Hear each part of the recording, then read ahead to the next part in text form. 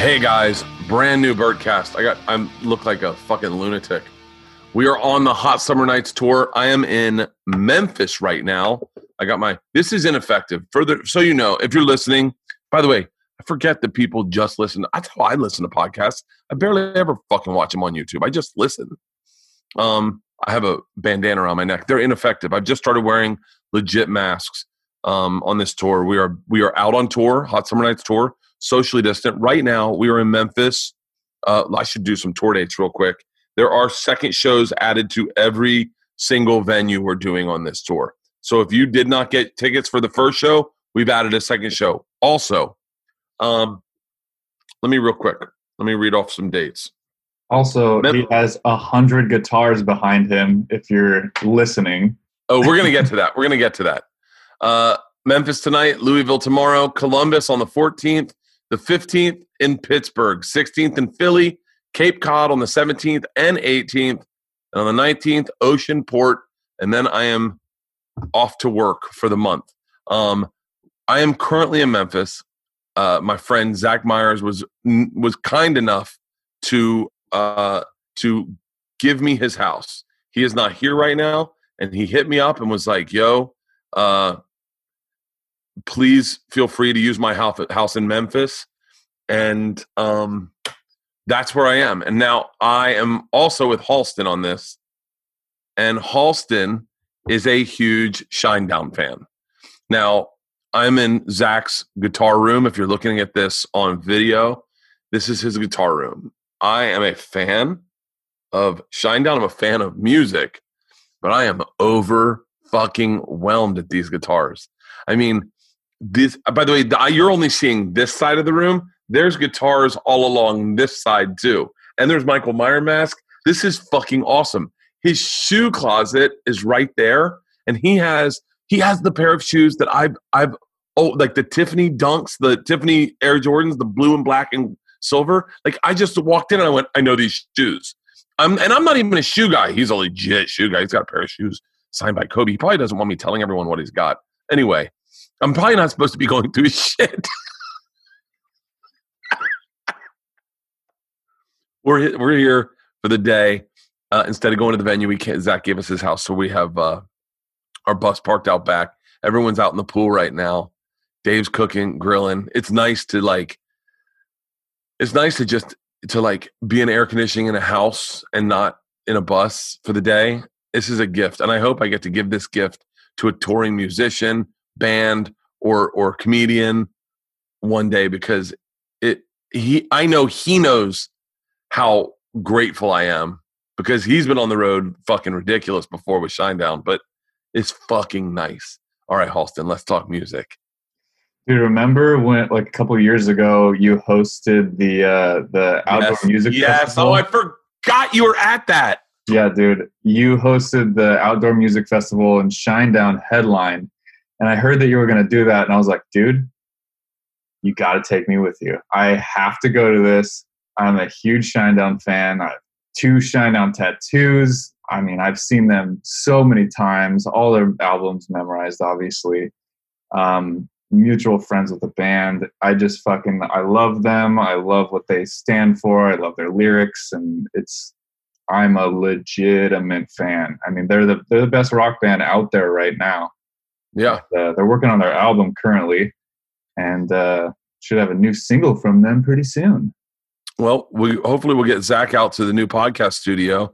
You guys can meet, and maybe we met when you hosted that festival. What's that? We met when you hosted that festival. Yeah, he's a really cool dude. Him and Chris Porter have been flying around and hanging out, and I think he's literally flying in today. But I think we're gonna miss him. Yeah, he's a super comedy fan. Yeah, he's a fucking. Let me tell you something. It's and I don't know if it's because of what's going on with COVID but the empathy levels have been through the roof with people. For him to text me and go, he texted me when I was in Kansas City, and he goes, hey, the house is open. And then he wrote back, oh, you're in Kansas City. Oh, my bad. I'm in Memphis. And I felt guilty, but I hit him back. I was like, yo, I'm in Memphis tomorrow. And he was like, the house is yours. And I was like, for real? And he was like, yeah. And Ron, my tour bus driver, has driven for Shinedown. So like nice. they know Ron. Ron knows their tour assistant. All the fucking texts. It's like the small world, man. Once you get into this, like everyone knows each other. But it is, I wonder if it's. I think someone like Zach would do it, whether or not it wasn't COVID. But the amount of community you feel like you have now with what's going on, with people taking care of each other. I wish that spilled over to other parts of this country and it wasn't so volatile. By the way, I just found out everyone's fucking moving out of LA.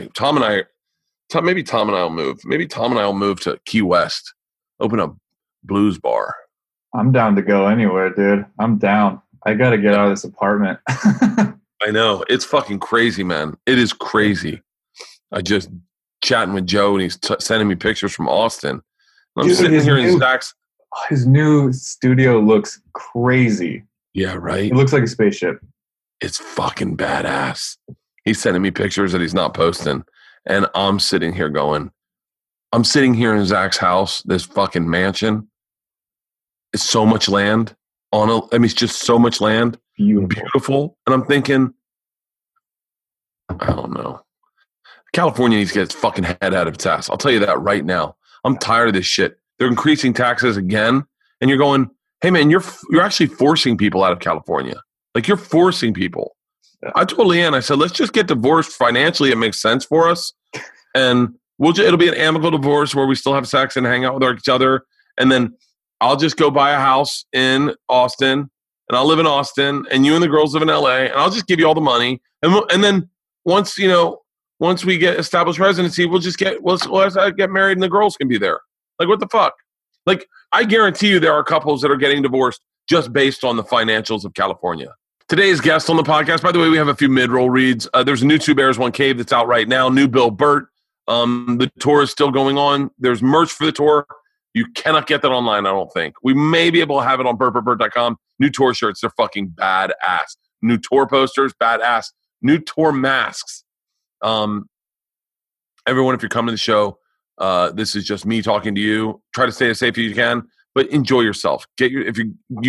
People are getting out of their cars and setting up little spaces, and everyone's socially distanced. They're setting the cars far enough apart that you can set up a couch, set up some camping stuff, some camping chairs, have a few cocktails if you sneak them in. I mean, I can't stop you.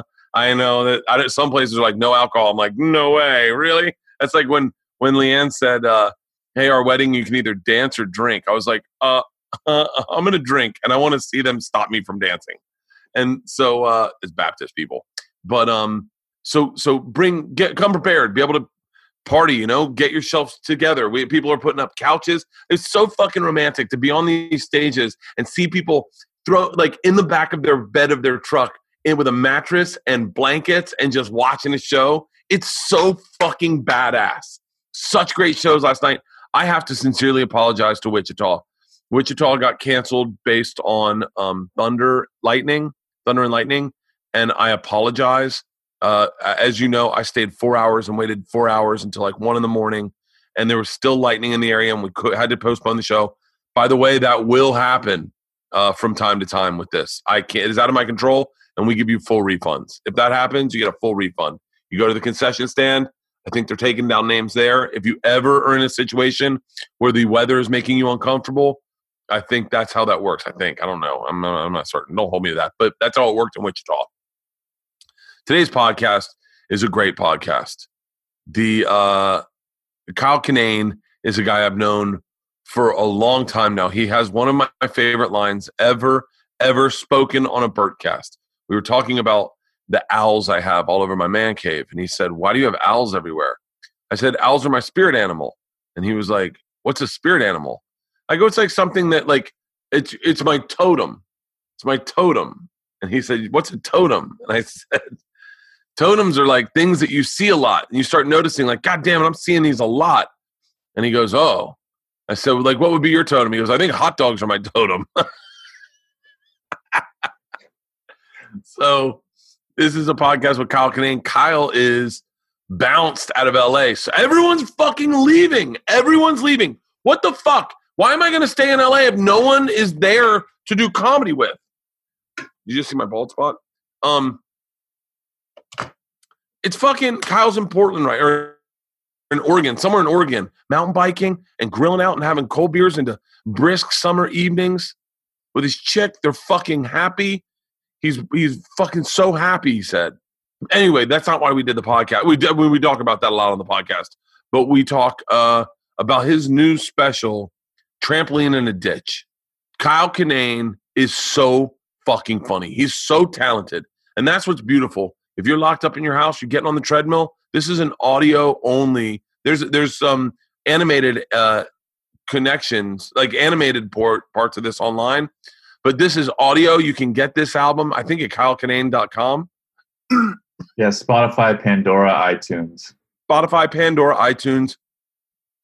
Get this album and giggle. He has a joke about being an old Kyle that made me laugh so fucking hard. He is a fucking hilarious dude. So please go check it.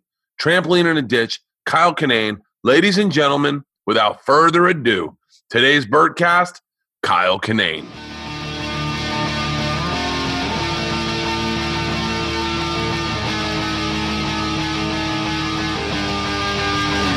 This is the Birdcast. Since you probably field this question all the time, do you surf? I know you're Florida. I do, but I don't regularly. I want to. I really want to. Yeah.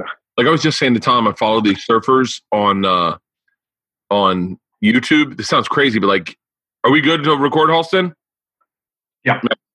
I follow these surfers on YouTube that have these vlogs, and I'm obsessed with them. Like I know more about surfing in Hawaii for a person that's never surfed in Hawaii or very much at all. It's fucking insane that you can get into something like things that aren't even really my interest. Like I'm into haircut videos. I've been watching this guy, Ben Brown, cut hair in London, and he doesn't even hold his scissors right, but it's like fascinating. I don't know if it's like one of those things where it's like you just get obsessed with like boat launch videos. I watch a lot of boat launch videos. Wait, like big boats where they built a destroyer and it goes sideways into the water. Just some guy backing a pontoon boat into a creek. All of it, Kyle. What's up? Full realm. My algorithm is so fucked up.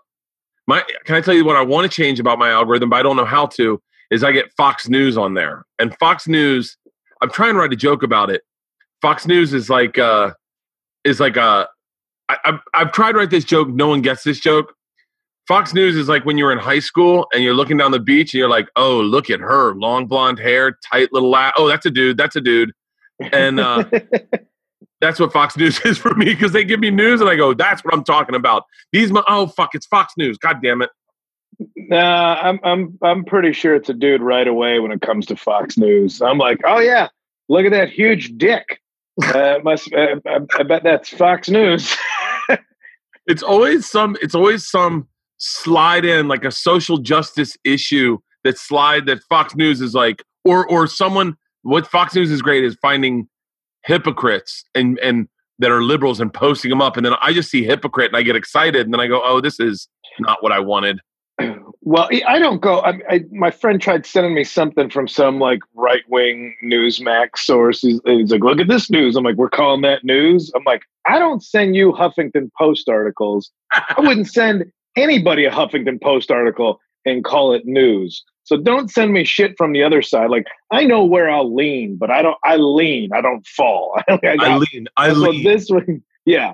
But I'm not going to like share a Huffington Post article. Be like, can you believe the news?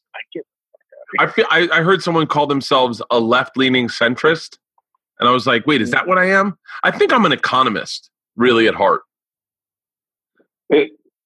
How so? I read Malcolm Gladwell's books, and I go, that's what I want. That's what I'm talking about.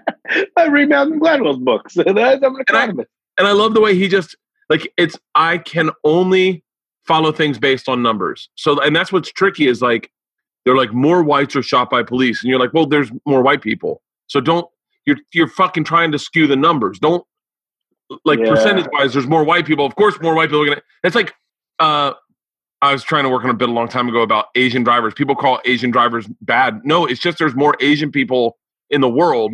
So you're going to run into, by math, you're going to run into more bad drivers that happen to be Asian, because there's a fucking 60 billion of them or something.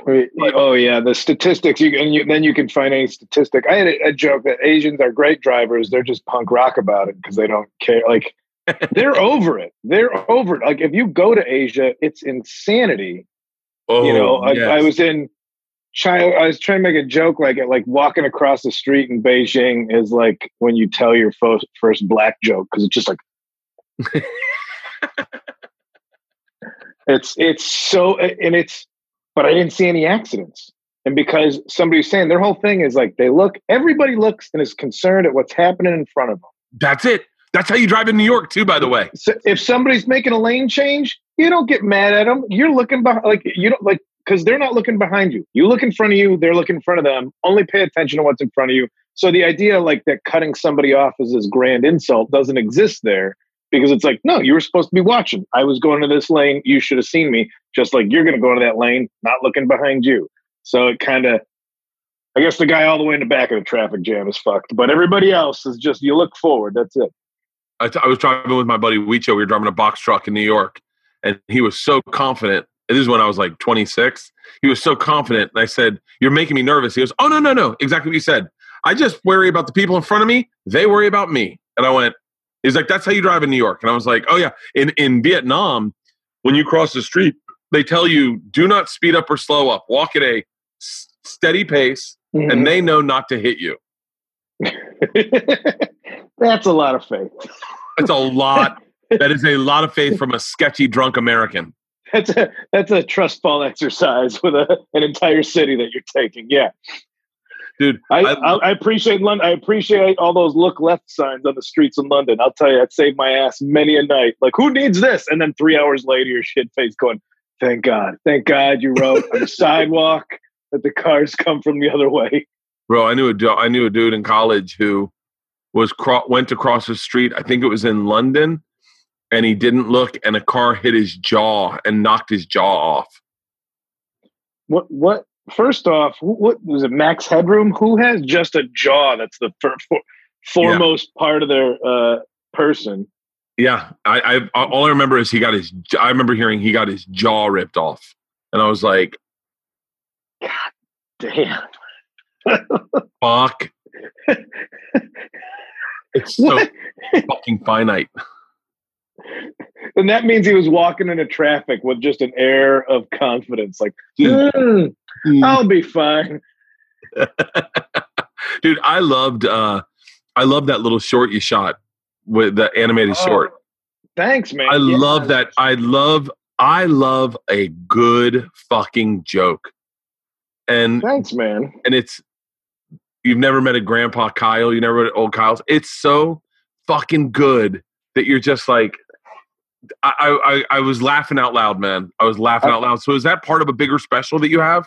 Yeah. I put out a bigger special. It's an hour. It's 100 minutes long because I just recorded I wasn't doing video this time. I did audio. So I just recorded every set from a weekend at Comedy on State in Madison. Great club. And it was a great club. So I had an hour, and then I'm like, I'm doing every show. I'll add a story that hasn't made it on other albums onto each show too. So those are on there. And I was just like, just put it all out. Like nobody wanted to buy the video or like the special. So I'm like, 800-pound gorilla put it out. And I was like, just let's put it 100 minutes. Who cares? There's no constraint. There's no like, it's got to be an hour. It got to be this. Put it all out there. Here you go. So, but yeah, man, I want to do it animated because like, who needs another dude that looks like us telling jokes? Like this look isn't. Who needs this? Like. Oh, good. That guy's face is on screen. Anyway, I'm going to listen to the audio of this later anyway. How about just the audio and some cool animation that goes with it? I tried to sell the whole thing as an animated special, and then nobody wanted it. But just wait till it just start coming out with animated specials. Hey, I loved it. I absolutely loved it. It's interesting because they technically, I haven't fallen total victim to it, but you're right. No one's buying shit from white dudes. It just does not. It's not. It looks tone deaf if you do a special with a white dude. Sometimes. I don't know, Bert. I'll say you're fine. I'm fine. I was very lucky. I think by the way, I think if I didn't take my shirt off, I don't know if I would be. Oh, you mean being more white? Being physically more white is actually helping you? Well, I When think people want to deny that there's white privilege, you're an example that the more white you show people, the more specials you the get. more privilege you get. Yeah. You're gonna have to go pantsless for the next one, man. You're gonna have to do full nude. Hey man, if that gets me another special, I'll do it. I don't Oh, fucking the full birdie. Oh, god damn. Hold on. Who would do that to me? I love spam calls. They're the best and they make me happy. Is how do you, because you're not pretty, you're very open-minded and you grew up I'm very pretty. I'm confident to be called pretty. you're pretty and open. I got long lashes. But like, does that, like, I listened to a bunch of writers saying that they're like 55-year-old writers, white dudes, and they're like, yeah man, I just can't get a job. And some of them were like angry about it, and some of them were like, I understand it. Like, how do you feel when you have a special that you believe is good and you stand behind your work and they go, sorry, man, we don't do it. We don't buy shit from white guys anymore. Do you get frustrated the same way, like the same way a meathead does? Or do you go, I understand that? No, man, see, they're calling you now. That's they were calling me. They're calling me now. They're just going through it. No, man, the way I look at it is, nobody bought anything from me at all before because there wasn't a Netflix and there wasn't like George Carlin and Dave Chappelle got comedy specials or whoever got HBO specials. And that was it. Like, you did comedy because you love comedy. I have an audience, whether or not I have a Netflix special or I think you can get big to a point where you start I've always wanted to ask you this, but do you ever look at your audience and wonder like, oh, what am I doing that brought them here? Yeah. Fucking all the time, Kyle. Okay. I'd be scared to get to that. For me or for you? I can deep dive me. For me, I'm scared. Like, I would wonder, like, if there's some asshole out there, I'd be like, what am I doing that this guy likes? Like, I actively, and I don't know, who knows where you take shit from any, like, I'm like, listen, Trump's dog shit, stop using single-use plastics, try to avoid, like, I have my stances out there. I don't put it into comedy, but I have my stances, and I actively tell people, like, don't like my comedy. I don't want you there. If you really disagree with me, I don't need it. I hate it when people think they can dangle fandom in front of you, like, boy, you keep saying stuff like during all the Black Lives Matter stuff, I put stuff up. I'm like, oh man, you're really going to lose fans. Saya fucking Nara. Good. Get out of here. I don't know what brought you here in the first place. I'm glad you're gone. Don't let the door hit you in the ass. Why are they like, you're going to lose me as a fan? Thank God. I didn't ask you to be here in the first place. You sound like a jagoff. Like, why am I? And I would wonder, like, if I did something so dramatic, I think my viewpoints, like I said, I don't put it into comedy a lot, but I think you can pick up from my tone on certain issues where I stand on things. Yeah. Well, I'm not political, but I think you could tell that. But that's what I like about your stand-up is I'm not a big let me tell you who to vote for fan. Like, I'm not a fan of the the comics that go, hey, here are the people I'm voting for, just so you know that's the issues I stand on. I want you to vote for them. I just go like, hey, you can definitely tell. I think you can tell my politics in my stand-up, but I definitely would never tell you my politics in my stand-up. No. Like, but you have jokes where you're like, oh man, this one's going to really break the audience off if I tell this joke. No, see, I made a joke one time. I said, I got both types of people in my audience, and I think they both deserve to laugh. And so, like, if I do a bit like I did on guns, then I will represent both sides fairly ignorantly and go, hey, I definitely don't want anyone who's lost family members to gun violence to go, fuck this guy and walk out. I want them to think that they're like, yeah, he's on my team. And then they go, oh, he's not on anyone's team right now. Like, he just is burning both sides of the bridge down and standing in the middle.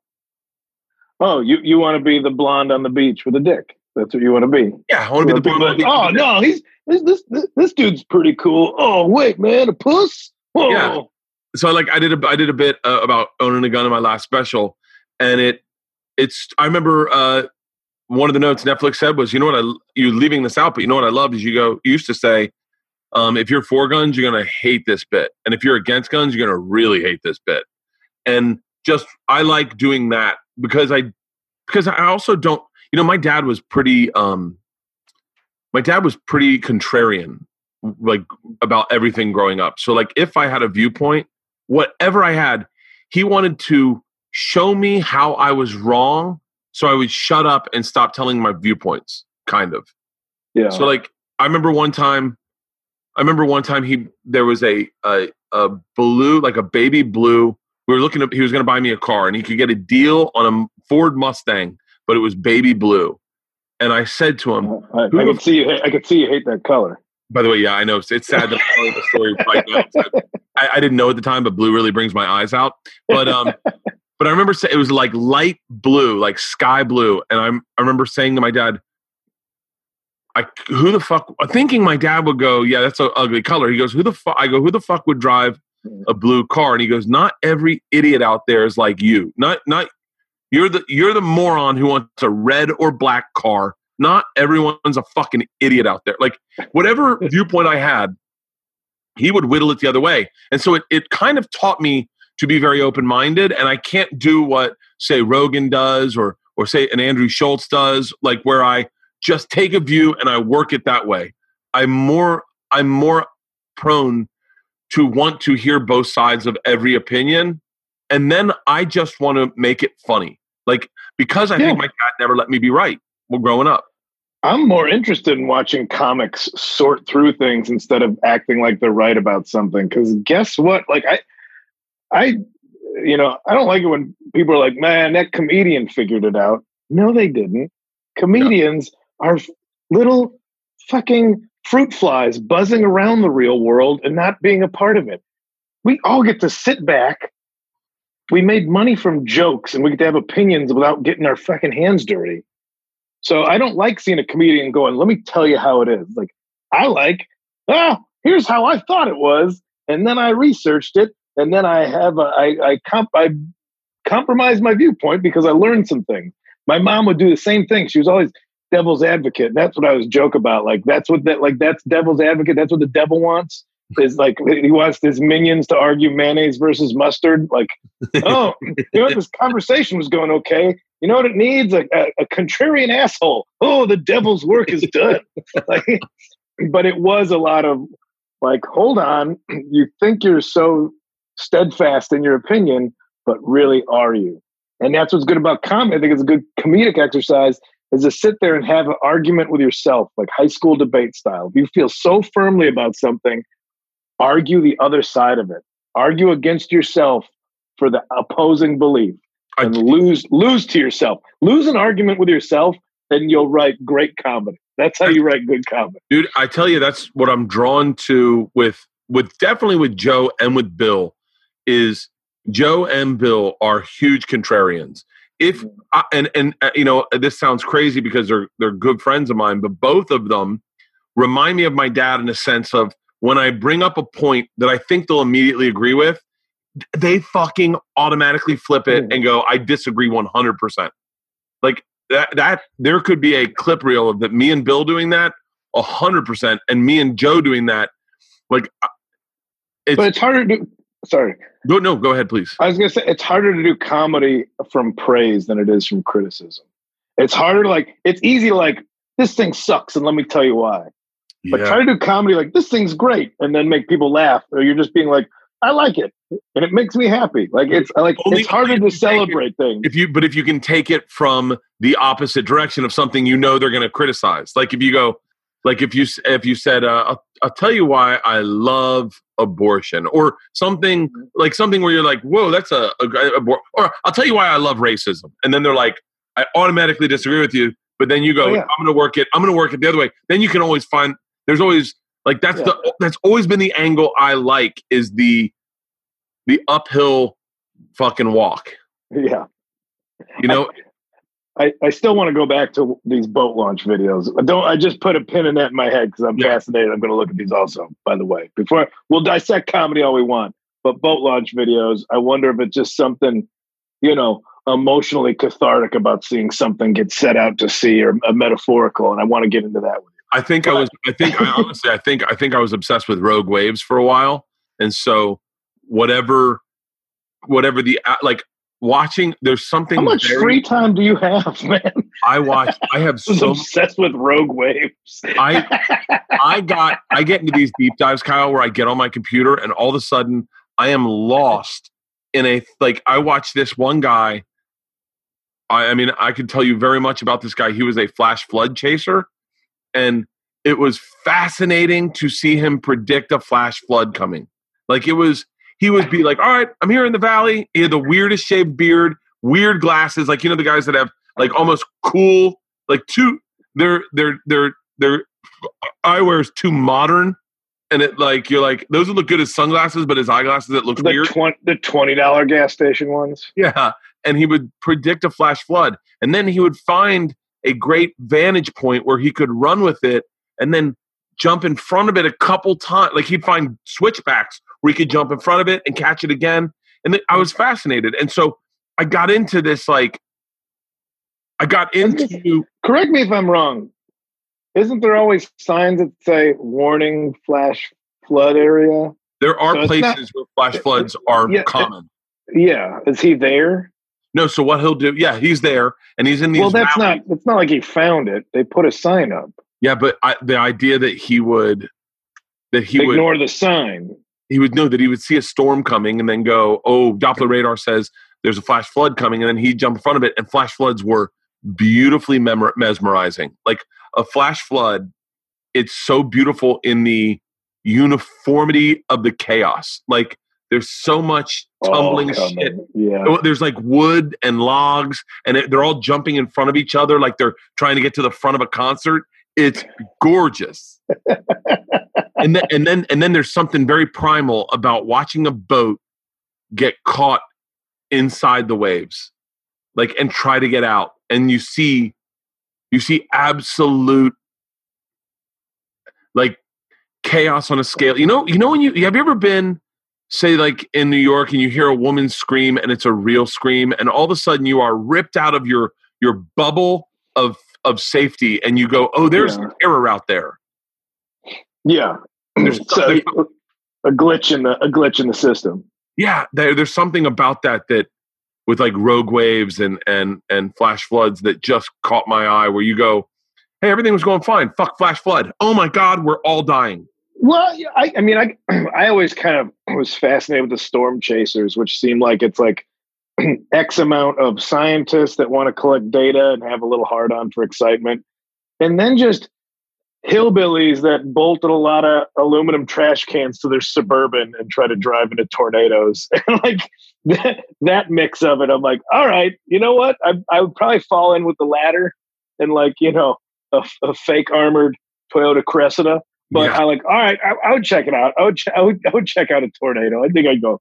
I grew up in like Midwest, so like I grew up just close enough to Chicago that I think the elevation of the buildings never created enough opportunity for a tornado. But it was always like one town over. You'd always hear like cinder cone, or what are they called? Like they got the funnel cloud touchdown in Lombard, and then it's just my mom yelling like, "Find the cat, get in the basement." I'm like, they never come over. It's fine. No, get the cat. Running around a yard, green sky, looking for a damn stray cat to bring in the basement. I think there was something about my childhood where I could sniff out the terror that was right around the corner. And I think that's why I have anxiety, is that I could go, oh, this could all go sideways in a fucking minute. And I always felt that. Like I was hyper aware of, like, I'm really afraid of lightning, like genuinely afraid of lightning, because I've seen dudes get struck by lightning, and it goes from, oh, it's not that close, to, oh my God, that guy laying in a puddle of shit and piss. Yeah, it's lightning. It's lightning. It's lightning. If you could predict lightning, you could power the universe. That's why it's still scary, because you can't. Hiring is challenging, especially with everything you have to consider today. But there's a place you can go where hiring is simple, fast, and smart. A place where businesses can connect to qualified candidates. That place is ZipRecruiter.com/BurtCast. ZipRecruiter sends your jobs to over 100 of the web's leading job sites, but they don't just stop there. With their powerful matching technology, ZipRecruiter scans thousands of resumes to find the right people with the right experience and actively invites them to apply to your job. ZipRecruiter makes the entire hiring process efficient and effective with features like screening questions to filter candidates and an all-in-one dashboard where you can review and rate your candidates.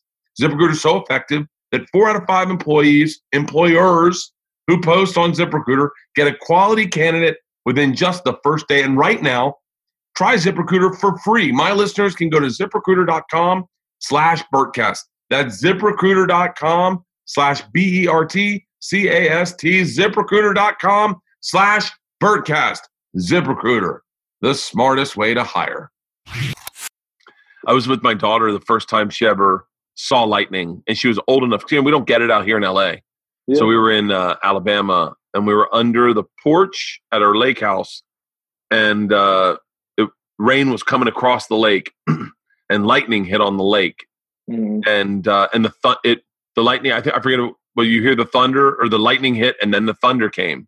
Yeah. She goes, "Wait, what's that?" She was maybe like 5, maybe like kindergarten or first grade.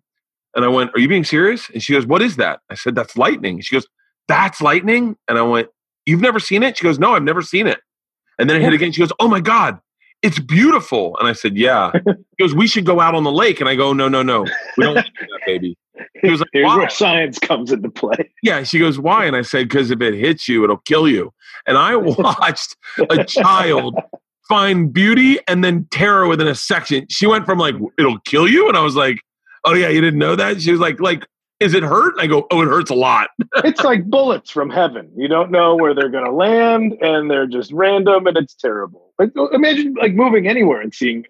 We were just in Crater Lake yesterday, which is a volcano that collapsed and is now the deepest lake in America. I think 9th deepest lake in the world, because it's an empty volcano. We're just swimming in it, and you're like, "Oh, wait a minute. We 20 miles away where we passed up lava rock next to a creek that blew out of the top of this thing." Like, again, the fascination with rogue waves. Like, you can't fuck with nature, man. I think that's the surfing. I'm mesmerized by surfing because that's just, I was making a joke like surfing is just this kind of weird sexual assault of the ocean. Because it's just guys going out like, "Come on, just a little," and the ocean's like, "Stop it!" Like, "I don't want to." Like, that's all it is the ocean being like, "Please stop doing this." But all those surf documentaries, all like Laird Hamilton and Hamilton. My cousin snapped his neck in 4 feet of water in Santa Monica. It was given a 99% chance that he was never going to walk it. He's okay now. He's just got a scar he really likes telling people about because he's from California. He's like, "Oh, check it out, bro. Stoked." And he shows you the stitches. Yeah. But yeah, 4 feet of water, just screwing around. Whoop, flipped him off. Broken neck. Broke his eye socket with a surfboard. Was he surfing? All surfing, yeah. It's interesting. I had my first obsession with surfers was Laird Hamilton because there was something very frontiersy about him, about the way he, like, I remember watching him paddleboard into the wave at Teahupo'o. I know I'm not saying it right, but the wave at Teahupo'o is like the thickest wave in the world. The one in Tahiti. Yeah. And people were towing surfing, and he paddleboarded like it was on one of those big, long 12-foot paddleboards. Yeah. And I remember thinking, I don't know what part of my personality has that. I don't even know if I have that in stand-up where they're like, "It's a shit show. They just got out of prison and they're playing for a football team. They want you to go up in the locker room." I've done that. I'll do that for stand-up. Have you ever felt physical fear during stand-up? Oh yeah. Oh, definitely. Right? Yeah. Like you thought. I thought I was going to get fucking beat up. Yeah. Oh yeah. Miami Improv. Are you shitting me? Oh yeah. Guy in the front row is doing this, going like this. And I go, "What are you doing?" And he goes, "When you get done, I'm going to beat you with a baseball bat." And then I go, "Oh, you must be Dominican." And he didn't get the joke. And he goes, "No, now you really get fucked up." Yeah. I definitely We did. You know Kurt Braunohler, right? Oh yeah. This I bet set's he on did tape. great in Miami. Well, he was doing a thing where he was going to jet ski the length of the Mississippi River, and he's going to raise money for like goats and chickens for like these villages in Africa. Because if they have goats and chickens, they could have milk and food. Like, so he's doing it for a good cause. But he was going to jet ski. And he was taping it for a web series, and I met him in like some border lake between Tennessee and Alabama. And we're like, well, we got to figure out a place to do stand up for these people. We're in a fake jet ski gang. We're wearing pleather vests, like plastic leather vests and swim trunks, and did stand up in the middle of the day at this biker bar. And the owner of the bar is like, yeah, I can get a crowd in here. Who do you think's available in the middle of a weekday? A bike gang. That's who's available. So they showed up in real leather vests, and we're in like swim trunks and fake vests, and we did stand up for him. Like, if we're gonna die, like, I'm gonna do my best jokes. Like, I'm not gonna pander and lose. I'm gonna go for it. And I just went prison rules because there was one dude named Big Bear, and he had a spider web tattooed on his whole face, and it was an old tattoo. It was when face tattoos really meant you were a murderer, and not just like a SoundCloud rapper, you know. And so he had this, and I was like, I'm just gonna make fun of this guy. And if everybody else gets on it, then okay. Otherwise, we're gonna die anyway. At least I'm gonna like try my best. And it was close. It was close, man. Yeah, I saw. By the way, I watched the old dudes that do drugs. Yeah, I saw that one. I watched the documentary because I had pitched to Comedy Central in 2009. I said, "Hey, I want to take a jet ski from Cancun to Tampa, and I want to land." When my special premieres, at the same time my special premieres, I'm going to land in Tampa like an hour before my special, and it'll be a big promotion. And I was like, it's all about chase boats. It's all about chase boats. And they were like, they go, I don't know how that would help. I go, social media. We'll put it on, I'm sure it was MySpace at the time. We'll put it on MySpace or Facebook, and people will watch the videos, and then it'll be a promotion. And they were like, yeah, that's not going to work. Why don't we just get some commercials? And I was like, no, this is how to do it. And then Theo Vaughn told me, he goes, man, that's so crazy. I told him the idea. He goes, that's so crazy. Yeah.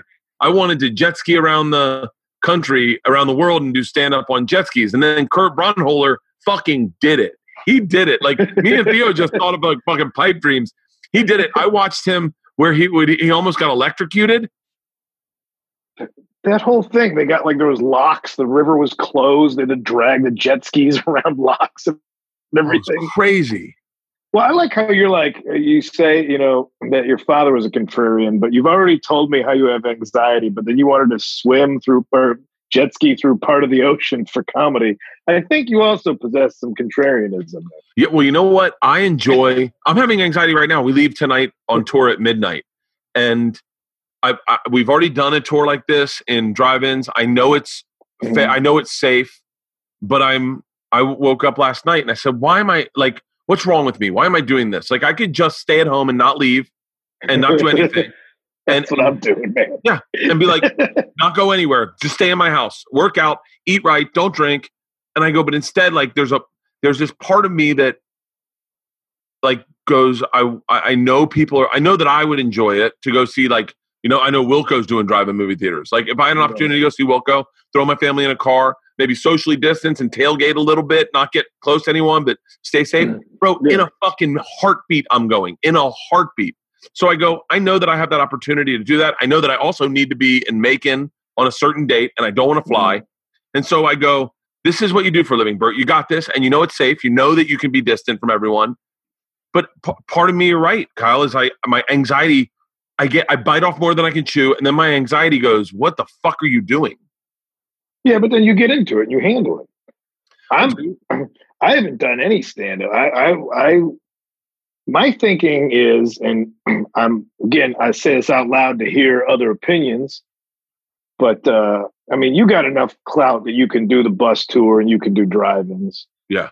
I don't have that. Also, we're never going to get a time in our lives like this again. Now, I'm very fortunate that, you know, I saved money. I'm not hurting that way or scared. Like, here's a forced timeout from the world. Yeah. And everything, like, once in a while, I'm like, oh, you're being lazy. I'm like, I'm still writing bits. But I'm like, when else is it just the world's going to be like, hey, man, why don't you just work on a garden or something? I'm like, yeah, I'm going to do that. I'm going to take that cue. Like, I'm already an introvert. I don't need the being around people and everything. I learned that, recently, that like you could be an introvert doesn't mean you hate people. It just means that you get exhausted being social all the time. I'm like, oh yeah, that's what it is. Because I always felt bad, like after shows, like I don't want to like party with a bunch of people and I don't want to go out or anything. It's not that I don't like that they were there. I'm like, I don't know what else you want from me, man. I just did stand up. If you do 2 shows in a night, I'm like, I don't have any more stories, man. I'm a dried out piece of fruit. I got nothing left for you. And so this, I'm like, oh, just stay home, play with your remote control cars and fix your bicycles and do it. I'm like, yes, absolutely. I'll do that. Yeah, I definitely, I think I felt that, what's interesting is when this pandemic started is when I came up with the idea to do drive-ins and called my agent and said, get me started. And I think my initial fear was money, despite the fact that I was fine. Like I was fine. We don't, obviously you've been to my house. It's not very big. We can afford this house. And we had bought a new house and we were starting to build that. And we've saved enough money where we can afford to do everything. Like I've not spent money in my career ever, but I still shut down the building of the new house. And I was like, stop. And then I was like, let's hold up. Like, let's not do anything. And then part of me was like, I need to figure a way to make money. I just felt like listless, like rudderless if I wasn't trying to work and trying to earn. And then I didn't. And then obviously it took a while for them to kind of come up with the routing and the way that to do a drive-in. It took forever to get like logistics of it. And by the time I got the offer from the promoters of like, hey, we figured out how to do it, I think I had been home for like 100 days maybe. And I was like, all right, let's get on the road. I'm ready to get on the road. But you're right. I think I took a TV show. And so in getting there, I was like, let's do another leg of the tour. And then they were like, hey, let's do a tour on the way back. And then I'm like, yo, you're right. I've been very, very lucky to spend this time with my girls. And this has been a blessing for guys like me and you who live at nights and on the road and working nonstop. Like you are getting an opportunity to that you'll never get again, ever. And to, especially like we just put our dog down and I said to the girls, how lucky are we that the pandemic hit and we got to spend just an extra 140 days every day with that dog. Every day with that dog. We morning to night, the family would end up cuddling with all the dogs in the living room for an extra, like that would never fucking happen. So you find out the dog was an introvert. He's like, just fuck off already. I'm done with these pets. Let me go in peace. I'm a wild animal. Let me crawl under the porch. You are an authentic introvert. You genuinely are an introvert. Yeah, man. Let me just, come on, man. Leave me alone. But, I'm not saying like this is great for everybody, that how I'm handling it is how somebody else should handle it. Yeah. But as Shane said, the shows were fun, by the way. Old Shane Torres, old Sugar Shane said they were a good time. They're so much fun, and I think I've come to realize they're not for everyone. People who are too precious with their act, they're not going to do well. People who can't do stand, like people who can't go into a biker bar and have fun with it and go, let's just fucking have, like you and Braunholer could do it very easily, but not everyone is dialed in for it. But I don't know. It's almost the year anniversary of the biggest bomb I've ever had of my career when I opened for the Impractical Jokers at a amphitheater and ate shit exactly a year ago. Where did you open? What amphitheater? In Chicago. I thought I'm from there. I'll say like, oh man, the world music. I saw Lollapalooza '94 there. Yeah, that's how big this place was. I saw Lollapalooza in the '90s there. Wow. The Beastie Boys on that same stage. Still the best show I've ever seen. And so I saw Smashing Pumpkins too, but I actually fell asleep during Smashing Pumpkins. And I just go out like, oh man, I actually was sitting right there. I fell asleep during Smashing Pumpkins, and a woman in the front row of an amphitheater, an outdoor amphitheater holding 2 beers, just goes, fuck you. That was a great show. And just like, I got heckled by one woman out of 12,000, and it blew my whole set because all I can see is one woman. 12,000 people out there. I just see one woman with 2 beers. Like, you suck. I'm like, all right. Like I couldn't adapt. I couldn't switch gears after that. I didn't know what to do. I was overwhelmed. It's interesting. It's interesting. That's why I'm curious about these drive-through shows. Oh no, they're fine, and I think I'm being fair in saying this, and I don't think I'm being too judgy, but my drive-in movie theater shows are different than Impractical Joker shows, in that my fans are legit comedy fans, and I think the Impractical Joker amphitheater tour are Impractical Jokers fans. Oh yeah, I do not blame the crowd at all. I blame my lack. Like I looked out there and I had one of those sets. I'm like, I don't think this is going to work. And then I fulfilled it. And I don't know about they love Sal. They love Murr. They love the boys. Like that's what I don't blame it at all. You know what? Jessica Kirson went on before me. She crushed it. So I was like, all right, they're still out there laughing. But yeah, I don't think I could do drive-in movie theater. I could probably do like a Sonic. I could do a Sonic burger. I could do like a drive-in restaurant. I could handle that. No, I was telling my guy, I'm like, just, you know what? Just put, because I'm worried about all these venues closing. This National Independent Venue Association. I'll plug this place. They're the organization that's trying to like go to Congress and say like you need to save all these live venues that are closing, like the sizes that 1,000-seaters and stuff that I'm at, and a lot of them stuff that I already had booked. The venues are shutting down. Yeah. So anybody watching should go to this. And but I was like, just book me in fucking Denny's. There's a Denny's in every city, if not 5 or 6 of them. Tell them they're all laid out the same way. You tell them, here's how you set up the chairs inside a Denny's. So everybody said, because they all got the same amount of chairs, the same floor plan. I'll do Denny's 11 o'clock at night. I'll come in. I'll take over the banquet room. Like that's it. I'll just do a tour of Denny's. I don't know what to do anymore. But no, that's what I love about. I mean, that's what I wish, like, because like I love about stand-up is like Chappelle said, let me just do it my way. You're saying, let me do it my way. And I love the let me do it my way kind of vibe that's happening. And I think it's, I've always been very careful not to ever reference punk rock because I'm a fan of punk my whole life.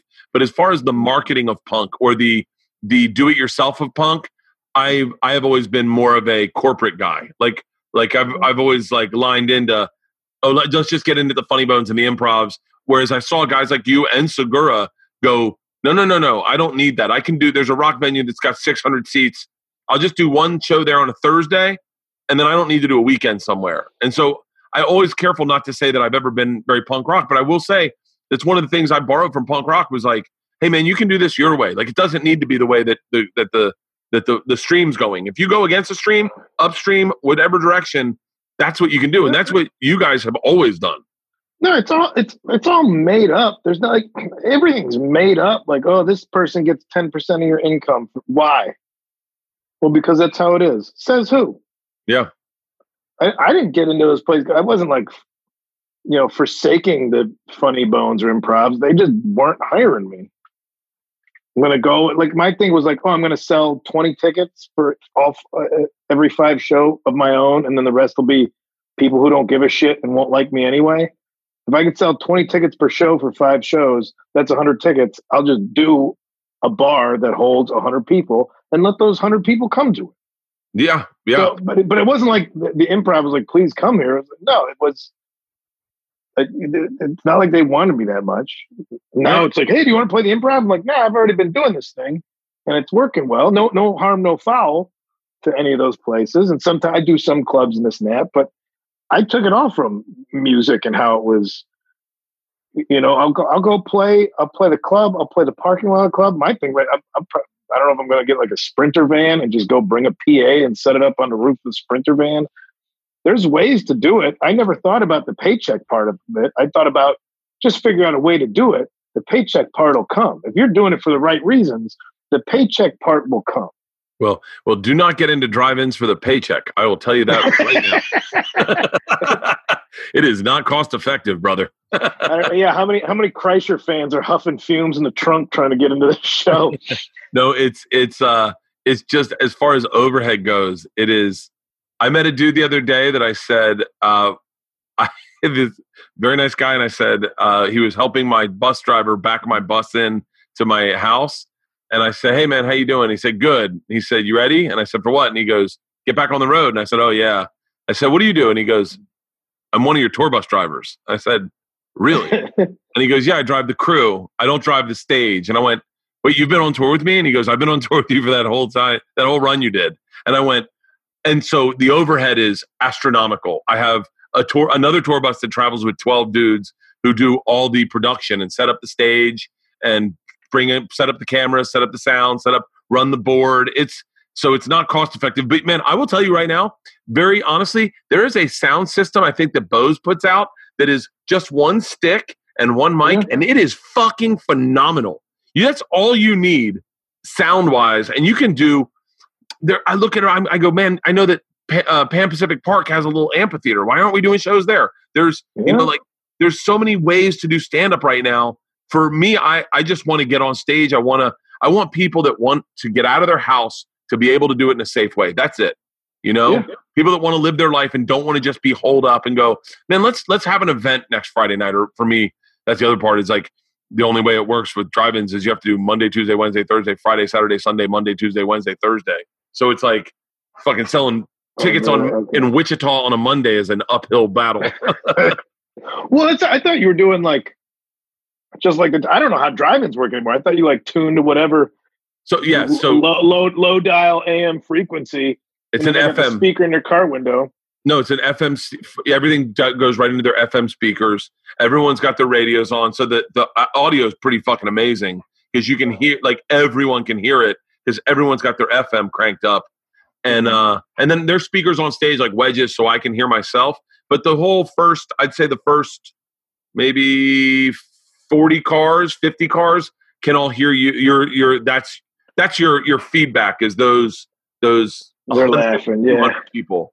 Nobody's honking. Nobody's being dickheads. Some people go up with an energy of like, if they don't feel it going good, they start shitting on the crowd, and then they fight with them. Or I go up and I hear lots of laughter. And if you have a good joke and a pop, you'll hear everyone. You'll hear a valley of people laughing. And so, but all I need is the sound guys next to me. And then I love it. No one honks until the end. When you're standing up, man. Yeah, that's awesome, dude. I'm glad it's working. I was curious how it was going. I didn't get that. Shane was saying it's fun. He's got a different perspective because he's open, and so gets to go up and just have a party.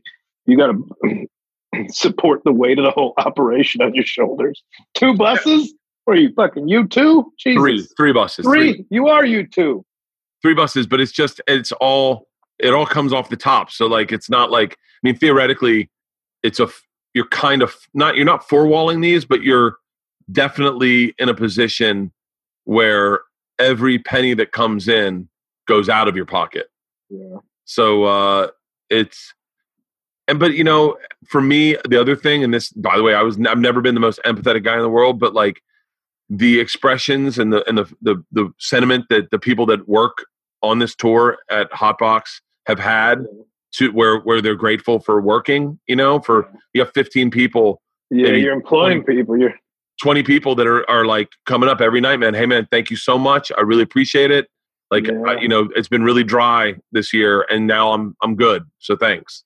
And so that's cool, man. Yeah. So it's cool. I wish I could give more people the opportunity with my fans. Cause I know my fans are just comedy fans. They're like, they want to see good comedy. And so like I'm trying. I thought everyone would be at home with their parents. So I'm like calling up Nikki Glazer, Greg Warren, going like, hey, I'm in Kansas. Why don't you guys come out? I'm in Missouri. Why don't you come out? Like, and then in New York, I'm like, I want to hit up like Attell and Brewer and be like, yo, I'm in Jersey. Why don't you come out? I'm in Cape Cod. Who's up around here? Come experience the show. But I also, it's fucking pain. It's a pain in the ass to coordinate all that shit.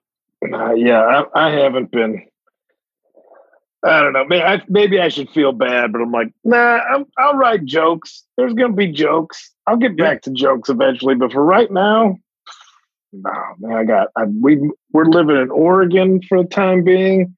Really? I got a yard with a stray cat and a fire pit. I can do this. So for a tell while, me more about your quarantine life, because I'm fascinated. Guys like you, see, there's something that not maybe everyone knows this, but guys like you don't just live to do stand up. You live to do a lot of other things. Like you have other interests and you have other passions, and you are legit a guy who kind of takes the luxury of stand up and voiceover and acting and all that, and kind of applies it to the other side of your life where you're like, I like the outdoors. I like to mountain bike. I like to do things with my chick. Like, how's your quarantine life been? Well, I was going to say, I never wanted to put make comedy a position where I had to do it whether I wanted to or not. Cause then I knew like I wasn't going to be able to fake being excited to do comedy if I had to be like, that's how I always like bust people's balls when I hear somebody's doing a crowd work tour. I'm like, nah, somebody bought a house but doesn't have a new hour yet tour. That's what that is. And and I'm sure it's still a fun show to go see, but every time I hear crowd work tour, I'm like, whoop, somebody's paying for a divorce. You know? Somebody's got to get back to Denver, even though they were just there 10 months ago because they got a kid on the way or whatever. I bust balls on that, but I'm sure they're very fun shows. But I never wanted to be financially in a place where I'm like, oh shit, I gotta work. This is like, comedy's a passion, and sometimes I'm not very passionate about it. And I have designed my life. I keep joking that I'm semi-retired, but that's what it is. It's the goal is that like when you retire, you just do the things you like. You don't worry about money and you do the things that you're excited about. And that's how I wanted to always preserve stand-up as something that I do it because I like it. If I stop liking it, every year I take the whole summer off anyway. I don't know if that's mentally, hangover from school or whatever, like summer break or whatever. But I was like, no, I'm going to take 3 or 4 months off for sure, just to regroup and live life and then have experiences and then process those experiences in the stand-up. It's not going to be comedy all the time, nonstop. I got to go out and live my life, and then I'll start writing stories about that. So this has just been, like I said, I already do this part of the year anyway. This is just forced upon me. My activities aren't group-based activities. We were camping, bike riding, which I had to take a couple weeks off because I fucking smashed my long burger real solid a couple weeks ago. Really? So yeah, I went over the bars and clipped the beans pretty good. Didn't go to the hospital, but man, right in the mailbox. I was like, oh, there's a reason. They're like, you know what? It's a Black Diamond Trail, so you walk it first to see what obstacles are coming up. And I didn't do that. And I'm also not good at mountain biking in the first place. So I had a lesson learned, and it was delivered right to my mailbox. But now I'm in the Pacific Northwest, which nothing's really changed for me other than we moved to Oregon because we had an opportunity to come up here and stay in a house. So I'm kicking it in the suburbs. I'm from the suburbs. I get the suburbs. I didn't like it when I lived there as a youth because you think there's no culture, and there isn't. I lived in the most suburban suburb you could have, where it was like just Taco Bell and McDonald's basically being like warring factions across the one main intersection. And now I'm back in it, but I'm fine with it. I like a grocery store, granted masked distance, but I love a grocery. I love like just a big, not a city grocery store where it's packed and there's nothing like, just a big, well-lit suburban grocery store and everything's always organized. That's something that puts me at ease. I don't think I have like super OCD or anything, but there's something about like faced grocery store aisles. Facings where everything's like put up the right, because I used to work at a Kmart. But just seeing all that, it's very soothing, very calm. Much like the floods, I'm the opposite. I love a nice grocery store aisle where everything's put in its place. Oh, I'm good with it, man. It's quiet. It's quiet at night. There's no leaf blowers. There's no leaf blowers. Loud as fucking shit in LA. I went back for a few days and I remember just laying there like it's just, you don't remember what silence is. Yeah. I didn't know I had tinnitus until I left LA. I'm like, what's that sound? Oh, it's the ringing in my ears. I never get to experience that when it's just leaf blowers and dogs and all this kind of shit. I'm like, oh, this is what tinnitus is. This podcast is brought to you by Miller High Life. Miller High Life brings pride to the simple things in life. Miller High Life is a unpretentious, quality beer with refreshing champagne-like tiny bubbles in an iconic glass bottle that is accessible to all. Celebrate wins of every day with Miller High Life. Whether they're big or small, there are moments within every day we're celebrating.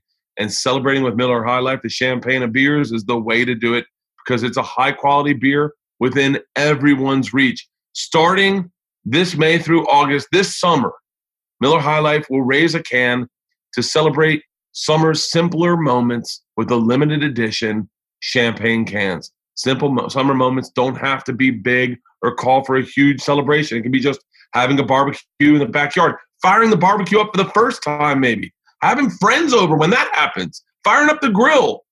Find these limited edition cans in stores right now. Like I said, it is a quality beer within everyone's reach, and they're bringing pride to the simple things in life. The brand is iconic. We all know how proud it is to hold them. Miller High Life with the glass bottle in your hand. This is a beer that was faithfully brewed the same way since the start of this brand on New Year's Eve of 1903. Their founders believed that everyone should enjoy the good life, which is why they created the champagne of beers. So brilliant, the champagne of beers. Celebrate this summer. Miller High Life, the champagne of beers, a quality beer within everyone's reach. Celebrate responsibly. Miller Brewing Company, Milwaukee, Wisconsin. The way we work together seemingly changed overnight, and if there's one thing we've learned is having access to the right resources is essential for adapting your business. 2020 is the year of uncertainty. So how can your business plan for the unexpected? There's so much happening right now. Finding the right talent can be time-consuming, frustrating, and outright expensive. Fiverr's online marketplace connects businesses with freelancers offering hundreds of digital services, including graphic design, copywriting, web programming, film editing, and so much more. I have said it over and over and over again. I'm always looking for a graphic designer to make t-shirts, to make posters. And when I put it out online, I quite honestly get overwhelmed. And then sometimes when I get overwhelmed, I get offers. I like the thing, and then we haven't set a price. This is why Fiverr's awesome. Whether you're launching your first business, scaling your current business in need of extra support, or just trying to complete a project, Fiverr's global network of on-demand freelance talent is here to help. It's easy. It's customize your search by service, deadline, price, seller, review. Very simple. Or you can deal with their customer service. It's their 24/7. There's no more guessing game. You'll know exactly what you're paying for upfront. No negotiated needed. A network of quality talent you can count on. Freelancers who've worked with some of the most influential brands. Find freelancers that are ready when you are. Fiverr's platform is flexible enough to accommodate and manage the ebb and flow of business. Check out Fiverr and receive 10% off your first order by using my code BERTCAST. Find all the digital services in one place at Fiverr, Fiverr.com. And the code is BERTCAST again. That is Fiverr. And the code is BERTCAST. We went out to a dude ranch with the girls, took them out there. We had the whole dude ranch to ourselves. And what's a dude ranch versus a regular ranch? I think a dude ranch is where where your goal is to ride horses. I think. Oh, that's an interesting. Halston, will you look up what's the difference between what's the definition of a dude ranch? I like that. Neither of us want to go for the easy joke on it. Yeah, it shows maturity. You know, it shows growth. It shows maturity. I don't know. A dude ranch is a place where you get to learn all about life on a ranch. On a guest ranch, you usually need to pay extra for activities like riding, hunting, and fishing. Vacations on a dude ranch usually last for a minimum of 1 week, whereas guest ranches allow even a one-night stay. We were at a guest ranch, and I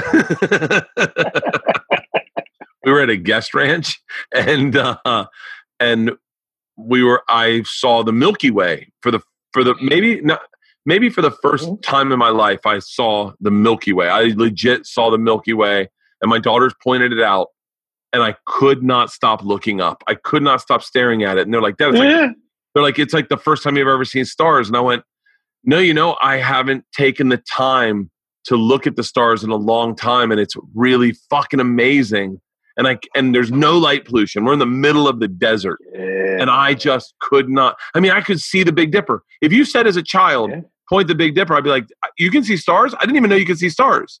With no light pollution in the middle of the desert, we could see the comet that was going through the, whatchamacallit. Yeah, we saw that one. We saw that one a few weeks ago. Just walked a couple blocks to get a clear view of it. Yeah. It's amazing. And you know what? I wonder at the end of this, how many comics are going to stay in LA? How many comics are just going to simply retire? And how many comics will just go, you know, I'm going to find a scene. I'm going to find a scene and just move there.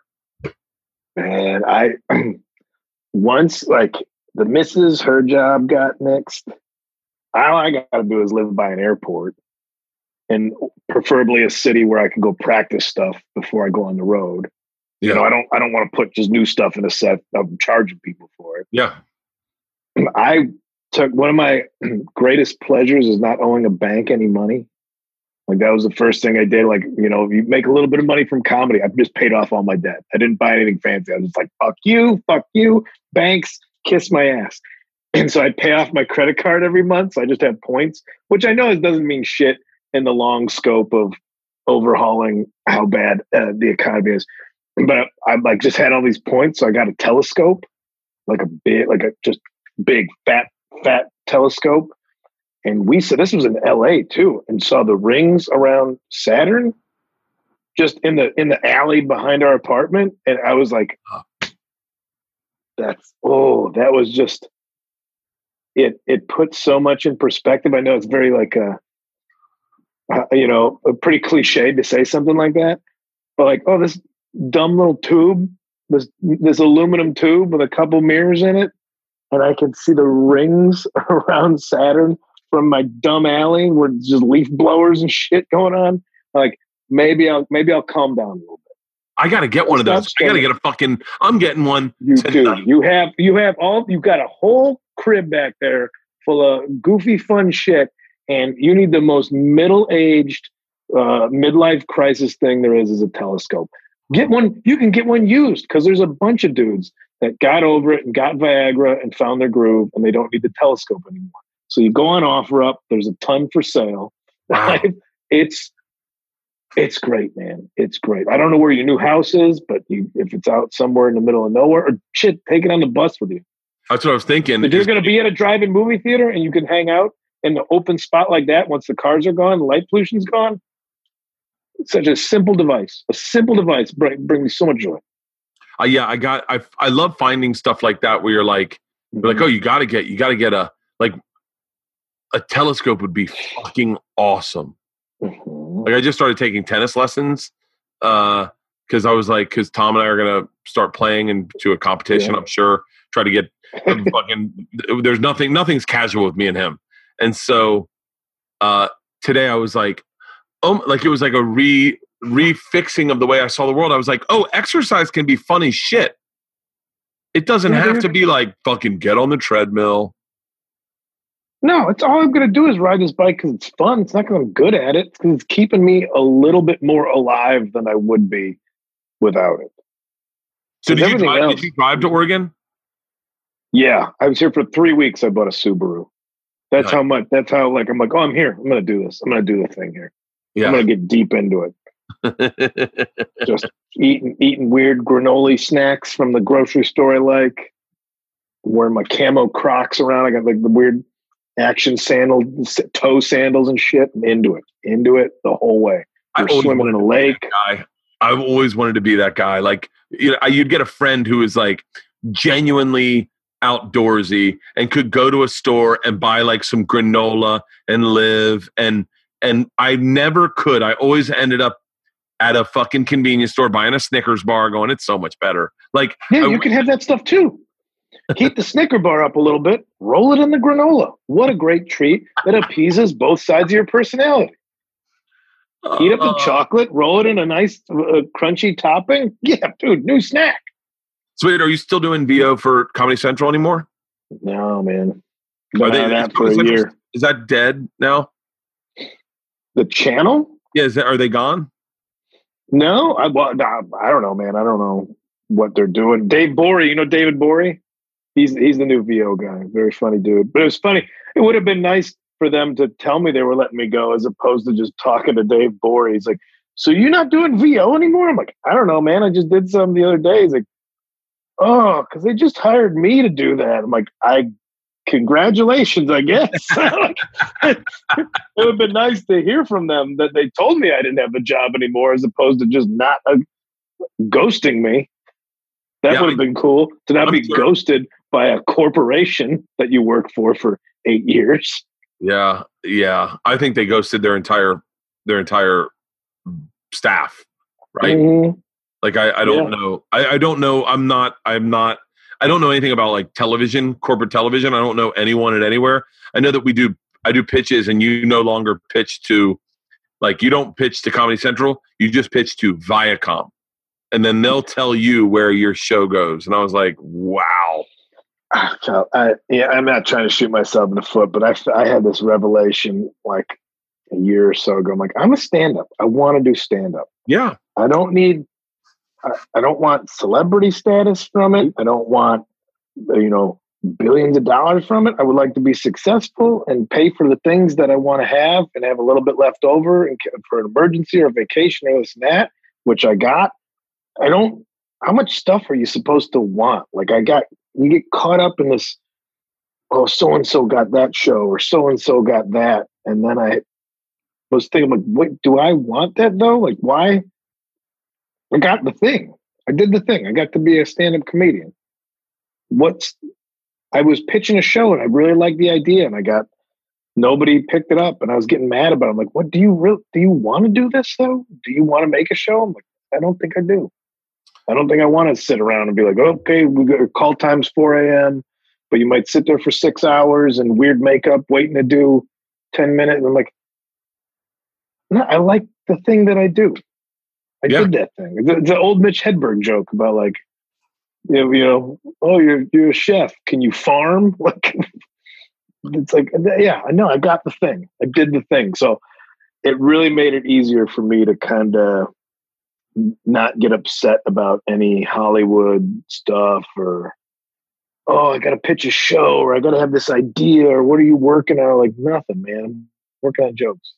Yeah. I think that comes with age too of like when I was younger, if you gave me any opportunity, I jumped at that opportunity. I remember one time saying like, I would love to host a Tonight Show. And I remember someone saying, you want to talk to people that you have no interest in talking to that are not really there other than to promote a project. Seems like a shallow show. And I was like, oh, I don't know. I'd love to have a job. I just wanted a job. And now I'm at the point where like I did a voiceover for a cartoon once. And halfway through the day, I was like, hey, can I just give you your money back? And then you guys hire someone else. Like, I don't think I like voiceover. I don't enjoy this. I appreciate that because that means I probably got the job then. Yeah. And then I was acting one day. And in the middle of it, someone's like, you have a really weird look on your face. I go, I feel like I'm wasting my life right now. And they're like, really? I don't like this at all. I just want to go back to pot. For me, it's like, there are big white whales. Like I would love the experience of doing a multicam. I would love the experience of doing a movie. I think making a movie, not just being cast in it, but making a movie would be fun as fuck. I want to try that. But for me, like, not just where my bread is buttered, but where my like emotional bread is. But like what makes me happy is podcasts. I love podcasts. I mean, but I do it my way. Like I don't like. I'm sure that we have a very specific audience on Birdcast where they go, "Oh, I want to hear Bert and Kyle talk about what makes them tick and stand up and when road waves or whatever." It's not like I'm not branded right for this. But and then Two Bear with Tom is just me laughing, and then Bill Burt is figuring out the mind of Bill Burr together, like just picking his brain. So it's like, I like the things I like to do and I love stand-up. I'll fucking never stop and do it stand-up. Yeah. But you're right. It's like, find the things you don't want to do. When you were younger, you would have been like, I'll do that in a heartbeat. Now you're like, oh, thank God I didn't get into that because I would fucking hate that. Yeah, well, we get caught up. You live in LA and you play to your strengths. I'll do it. If my friends make a thing, I'm like, we want you in this. Hell yeah. Thank you. I appreciate it. Or if somebody wants, like, we want you specifically for, like, voiceover is the best. Voiceover is fun, and you show up and your flies down and you smell bad and nobody cares. And it's just you have to care because those sound booths, they don't just trap in sound, they trap in smells too. You ever fart in a recording booth? It stays in there. So, but I'll do that. Like I'll do that all day long. But the audition process and like running around and pitching shows, and I'm like, I don't like this at all. And I don't. If one thing got knocked down, I didn't have another one ready to go because I was like, no, I like this idea. I wanted it. And so I was like, why are you making yourself nuts? Why are you sitting in LA making yourself nuts, looking at like, I got to get that. I want to do it. It's like, no, man, you got to do the thing.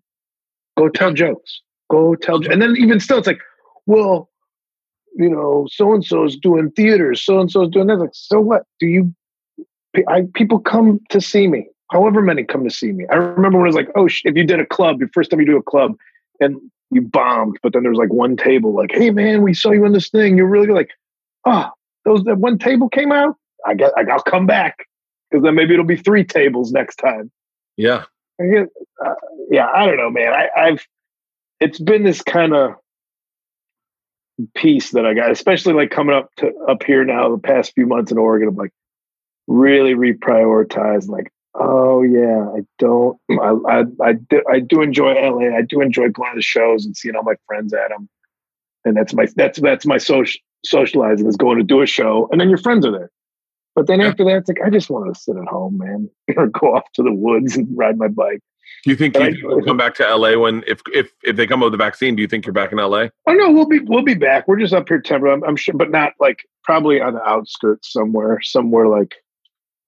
Who knows? Maybe out in the valley or out towards Pasadena or something. I mean, we're like in Hollywood now, and it's kind of you see all the other people running around doing the thing that you did, and you're like, oh, you guys. I mean, best of luck to you. I hope you find peace, man. I hope you find where your heart belongs through all this chaos. I know I did. I'm better for it. I got to get off social media. It's like, man, I don't need it. I'm getting mad. I'm coming up with arguments that never happened with people I don't know. And like, what? This isn't healthy, man. Granted, I don't know what that does for stand-up. Being completely happy and at peace with the world isn't great for stand-up, but I'd rather be mentally well than have a chaotic mind. But like, oh, that guy's hilarious. Yeah, but he's miserable. Like, who gives a shit? Oh, if you're miserable, what's the point? You know? I saw some guy that's like a big comic. Someone had written something nasty about me. Some guy had written something nasty about me, and a big comic. I'll tell you his name when we get done with this. Favorite liked the tweet, and then I looked and I was like, oh, they must know each other. And that big comic doesn't follow that guy. He just was searching for negative shit about me, found it, and liked it, thinking maybe I'll never see it. But it shows up in my fucking timeline. Hey, ... like the tweet you were mentioned in. And I thought, wow, man, that's the guy that I didn't think was filled with that much negativity that he's Googling. By the way, I'm so complimented that he's Googling my name, that he's Googling the fucking, because he hates me. That makes me feel really good that a guy of his stature would hate me. Yeah, at least you got on the radar, man. Fuck yeah. When I was trying to get everybody's getting canceled, I'm like, man, I did the most racist shit to pictures of my sister's kittens like 13 years ago or something. Like I drew horrible things on these kittens because they're kittens. So I thought it was funny if I did like the glasses and the buck teeth and wrote ching chong on them and shit. Because it was so because they're kittens. But then I put them back up. I'm like, cancel me. Look what I did. It's horrible. I was trying to get that Trader Joe's bit from 10 years ago where like Trader Joe's getting all this taking shit now for having like racist food items. I'm like, I did a whole bit where I did a voice for each one of the racist food items at Trader Joe's. I'm like, give me some traction. God, canceling me would be the biggest thing that could happen to me right now. I did the voice. I'm not big enough to get canceled. I wrote a joke last night. We were talking about they say you can't do voices of ethnicities that's racist. And I went, well, I can understand that for some voices, but I don't think it's with a black dude. I know too many black dudes. And then someone goes, that's punching down. If you do a black man's voice, that's punching down. And I said, clearly you've never been in a fight with a black man. There's no punching down. It's all punching up from your back usually. And I go, and they didn't get the joke. And I was like, oh, never mind. You guys. No, you can't. What if you do a Southern accent, and then when people are like, that's okay, you're like, it was a black guy from the South. And then you're like, gotcha, you laughed at it, you're racist, you son of a bitch. Our best friend is Chinese, and I don't think everyone of our friends loves her, but if they tell a story where she talks, they can't help but speak in broken English the way she does. And no one of our friends love her to death. But when they tell a story about Sandy, and then they'll be like, and then she said, Grusin, come over now. And you're like, there's no hatred in it. It's our friends translating a story about their friend that they love. But whatever, I understand. I try to learn. Kyle, it's all about progress. Listen, if people's accents and inflections, if you're retelling their story, it's like, well, it's kind of funny because it came from there. I'm not going to bury myself anymore with this. Like I said, it's out there. Everything, like, we all know what's out there that we've done. Like, man, just, like you said, it just means somebody's been looking at the back catalog, and I appreciate it. Thank God. I'm proud of I got a lot of specials out there that I don't feel ever got the heat they deserve. Please search for something. Please look to cancel me. It just means you're listening to the albums, and that's all I want, really.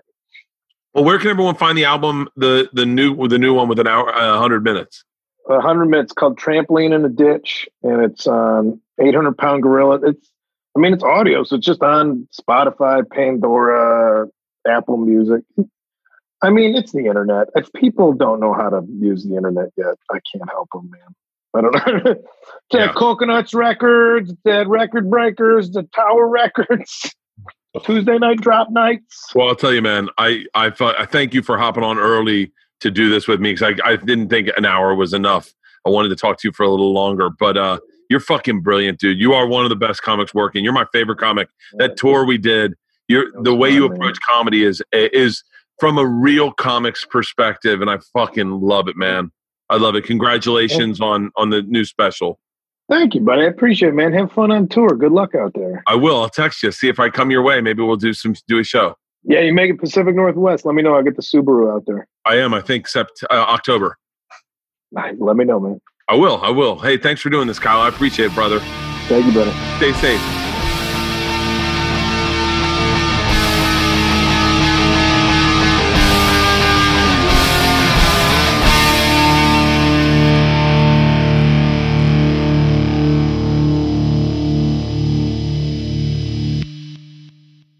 This episode was brought to you by The Machine.